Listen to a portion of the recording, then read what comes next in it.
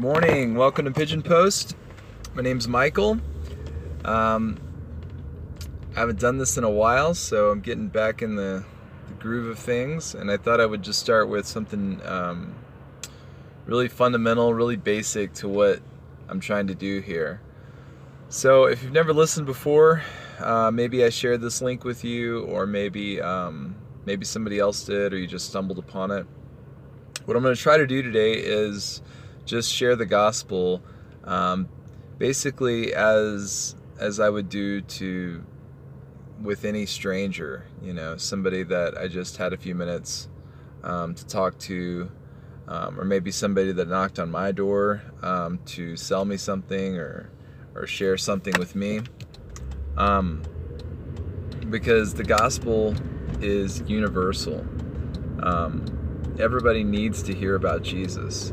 And the thing that I fear is that we've heard about Jesus wrongly in America. People have heard that Jesus is there to give you a warm, fuzzy feeling, like one of those memes with a landscape or some bunnies or something like that, or that Jesus is there to be like a genie, to grant all these wishes for you, like somebody like Joel Osteen or Creflo Dollar or someone like that might say. Or that Jesus did part of the work, and you need to work and become a good person and basically complete the work that he did.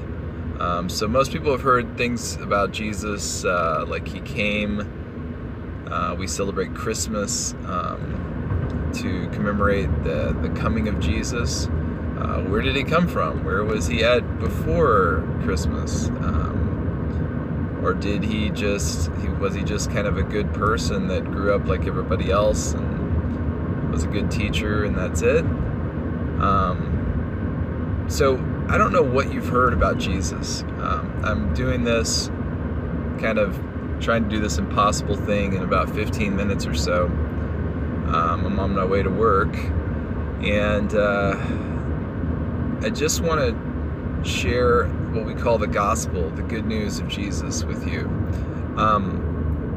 So if you've ever read the Bible, or at least portions of the Bible, some of it may have been kind of confusing or obscure, or just felt like ancient to you.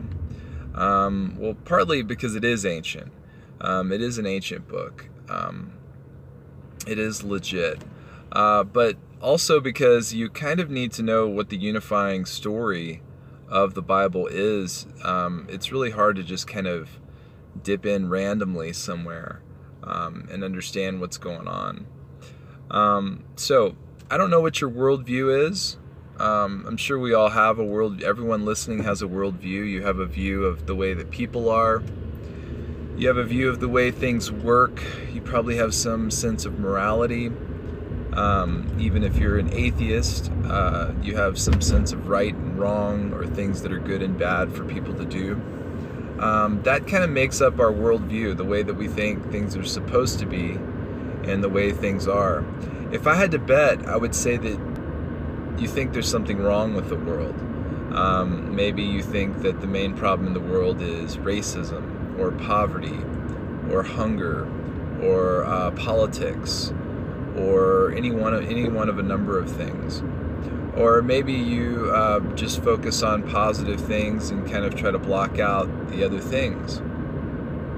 Either way, or whatever your worldview is, I would bet that you think something is wrong with the world, or that if we would just do something differently, that the world would get better.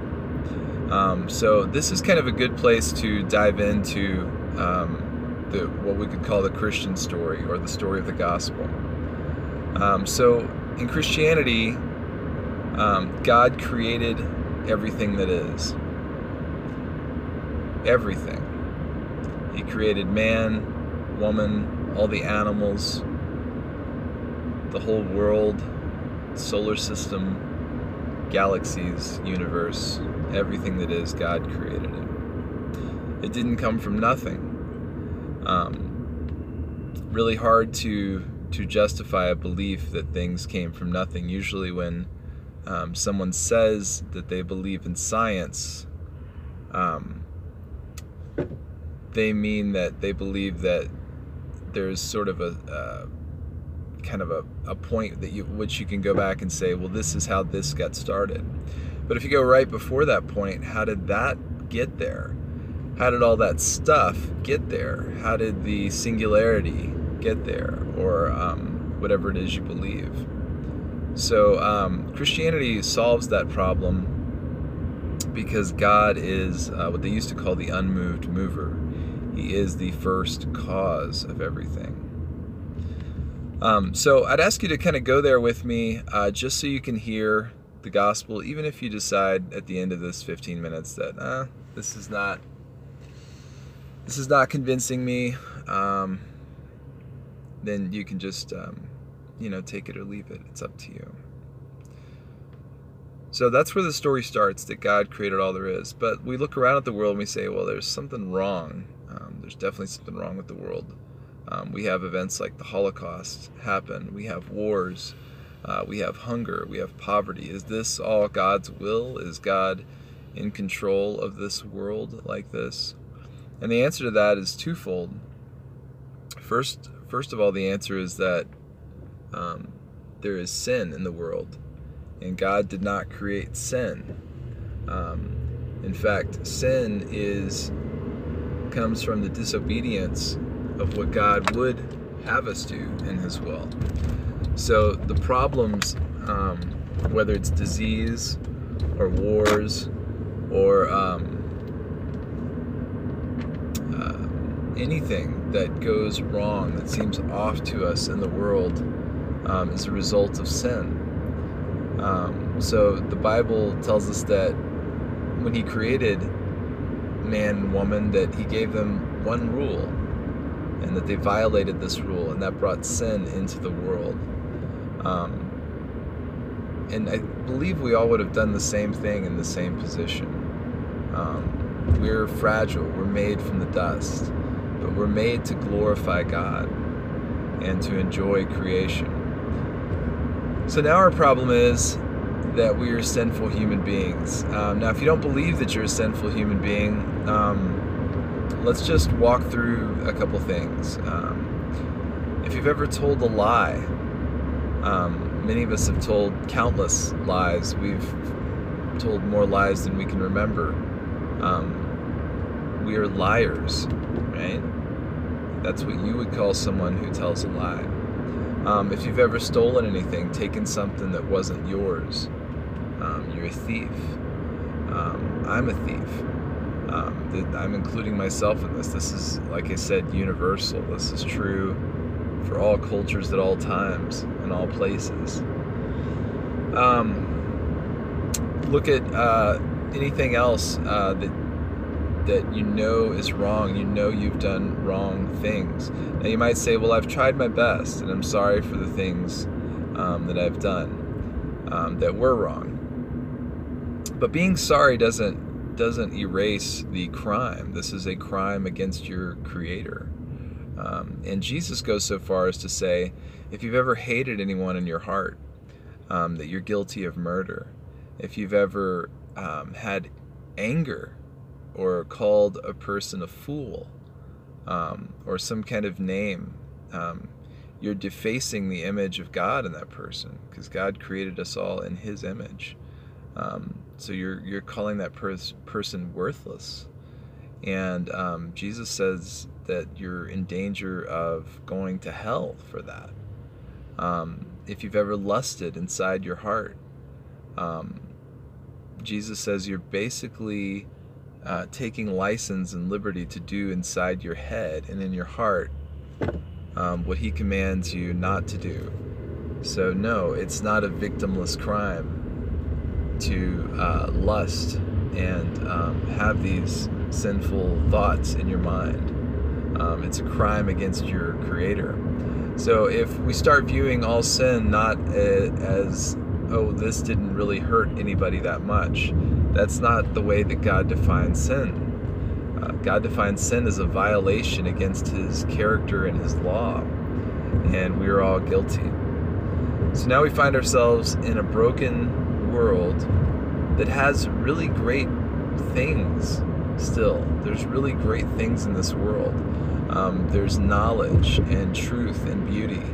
And those things are there to show us what could be called the fingerprints of God, air quotes. The mark that God has left, his mark of grace. These are things that we don't deserve. Theologians call it common grace. So we've got all these good things that we don't deserve. And yet those good things typically don't drive us to God. In fact, they just make us feel like God likes us, and that he's happy with us, even though we are rebels in our heart, and that we're sinning against him. We sort of can forget about that because the sun comes up, especially if we have an easier Americanized life. The world is beautiful. We can get what we want, and we don't think about these things too much. But I'd encourage you to think about one thing, and that is that we are all going to die. Death is an ending for us, and nobody really can verify what's on the other side. You might have a belief that, oh, well, I just kind of go away into nothing, or I go back into the universe, or God is nice and loving. I've heard that God is loving, so he'll forgive whatever I do. The problem with that is, how do you know that? How do you know that God is just going to forgive whatever you do? Is it just kind of based on something that you think in your mind? Can you trust your mind and your heart to give you true knowledge of God? Being that, like we said, we're all sinners and rebels against God. Do you think that we have the proper view of him if we're always sinning against him? Christianity would say that our minds and our hearts are part of the things that are corrupt, that sin has infected everything, even the way that we think and the way that we feel and the things that we desire. I'll try to prove this to you real quick. How much do you desire God? How much do you really want God? Now, maybe you feel like you want God a lot. That's great. That's awesome. As a Christian, it's even hard for me sometimes to kind of be in touch with that or feel that as a true desire in my heart, not just something I think I should do, but something that I want. But the reason why this shows us a problem is because God, by definition, is the best and most beautiful thing that is, and yet we don't want him. We'd rather have a beer and a nice dinner, or whatever it is you're into. You'd rather have Netflix and a bottle of wine, or I'm not preaching against alcohol by any means. I drink alcohol, by the way. So, but if our greatest desire is a created object or thing or feeling, and that desire it just terminates on the thing that's created. It's sort of like if we loved the toys that our parents gave us growing up more than our parents, so much so that we would just get a toy for Christmas and just look at that and fixate on that, and just not even say thank you, not even develop a relationship with our parents, but throughout our entire life, we're just concerned with what we get from our parents, and we never make that leap of actually loving our parents. That picture kind of shows you what we do with God. So that is our problem. I've tried my best in a brief amount of time to describe the problem and spent most of the time on that. So in the last 5 minutes, maybe 10 minutes here, what is the solution? So I've laid out the Christian worldview, that there are good things and that those good things come from God, and that there are sinful things and things that have resulted from that sin, and that has created all of the problems in the world. So a Christian would say, yes, racism is a problem, it's a sin, and so our real problem is with God, and until we cure our problem with God, we won't cure our racism, for example. But let's take this in an individual sense.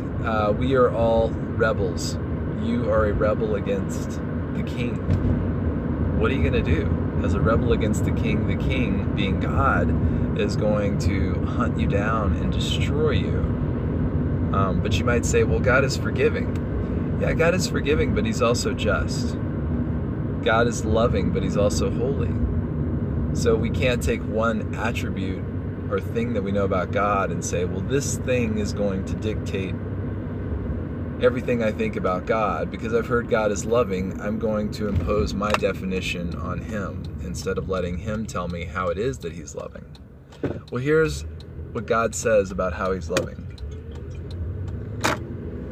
John 3:16 says, God so loved the world that he gave his only begotten Son, that whoever believes in him would not perish, but have everlasting life. So death is a signal that something bad is coming. The end is coming. The result of our sin. We were never meant to die and experience pain and sickness. These things are a mark of sin in our life. And it's a mark that judgment is coming. Judgment is coming for those rebels against the king. But the king has done something gracious. Grace means that we didn't deserve it. The king has sent his own son as an ambassador. And not as an ambassador to show us how to make ourselves right with God, but to actually do the thing for us. Being sinful people, we have no basis of standing before a judge and saying, Judge, I'm going to rehabilitate myself, even though I've spent my whole life destroying things and making things, making sinful acts against you. That's not the place of the criminal. The criminal is at the mercy of the court. And being that the judge is just, the judge will punish the crime. And yet Jesus has come, and he died on a cross. He shed his blood as a payment. He took your punishment because he is the Son of God, because of the worth of who he is. He can stand in your place. It's like a bullet is coming for you, or a train is coming for you, and Jesus takes that hit instead of you. It's like there's a noose waiting for you to go around your neck, and somebody has to pay, and Jesus pays. It's like there's an infinite debt, a debt of millions of dollars that you could never pay, and Jesus pays the debt and gets you back into the black. That is what Jesus does for us worthless sinners. He pays that debt for us on the cross. And God shows that this is accepted and that Jesus is who he said he is, and shows that he will raise us from the dead someday by raising Jesus from the dead. So that mark of life now is there for us to see, to put our faith in Jesus. That Jesus died for our sins and rose from the dead so that our sins are forgiven, and that we will also have eternal life as a gift from God. So that might sound crazy to you. Maybe you've never heard that. Maybe you don't find it compelling. But my question to you is, if you do believe in God, and you do know that you're a sinner, how is your sin paid for if it's not paid for by Jesus? Are you just going to do good things and make up for it? and hope that God weighs out the good and the bad and basically overlooks the bad? If so, then what you are believing in is a God who is not just, because he's not going to punish sin. He's going to let sin go unpunished and therefore violate his own justice and holiness. Is that really who God says he is? I would encourage you, as our time is pretty much up, I'm almost at work, so I'm going to hit stop in a second. But I'd encourage you to pick up the Bible and read the Gospel of John. In fact, I have a series on the Gospel of John on this podcast, Pigeon Post. My good friend Ben reads a chapter of the Gospel of John, and then I just say a few things about it, but it's mainly there just kind of to provide a little bit of guidance for you if you've never read through the Gospel of John, or maybe even if you have.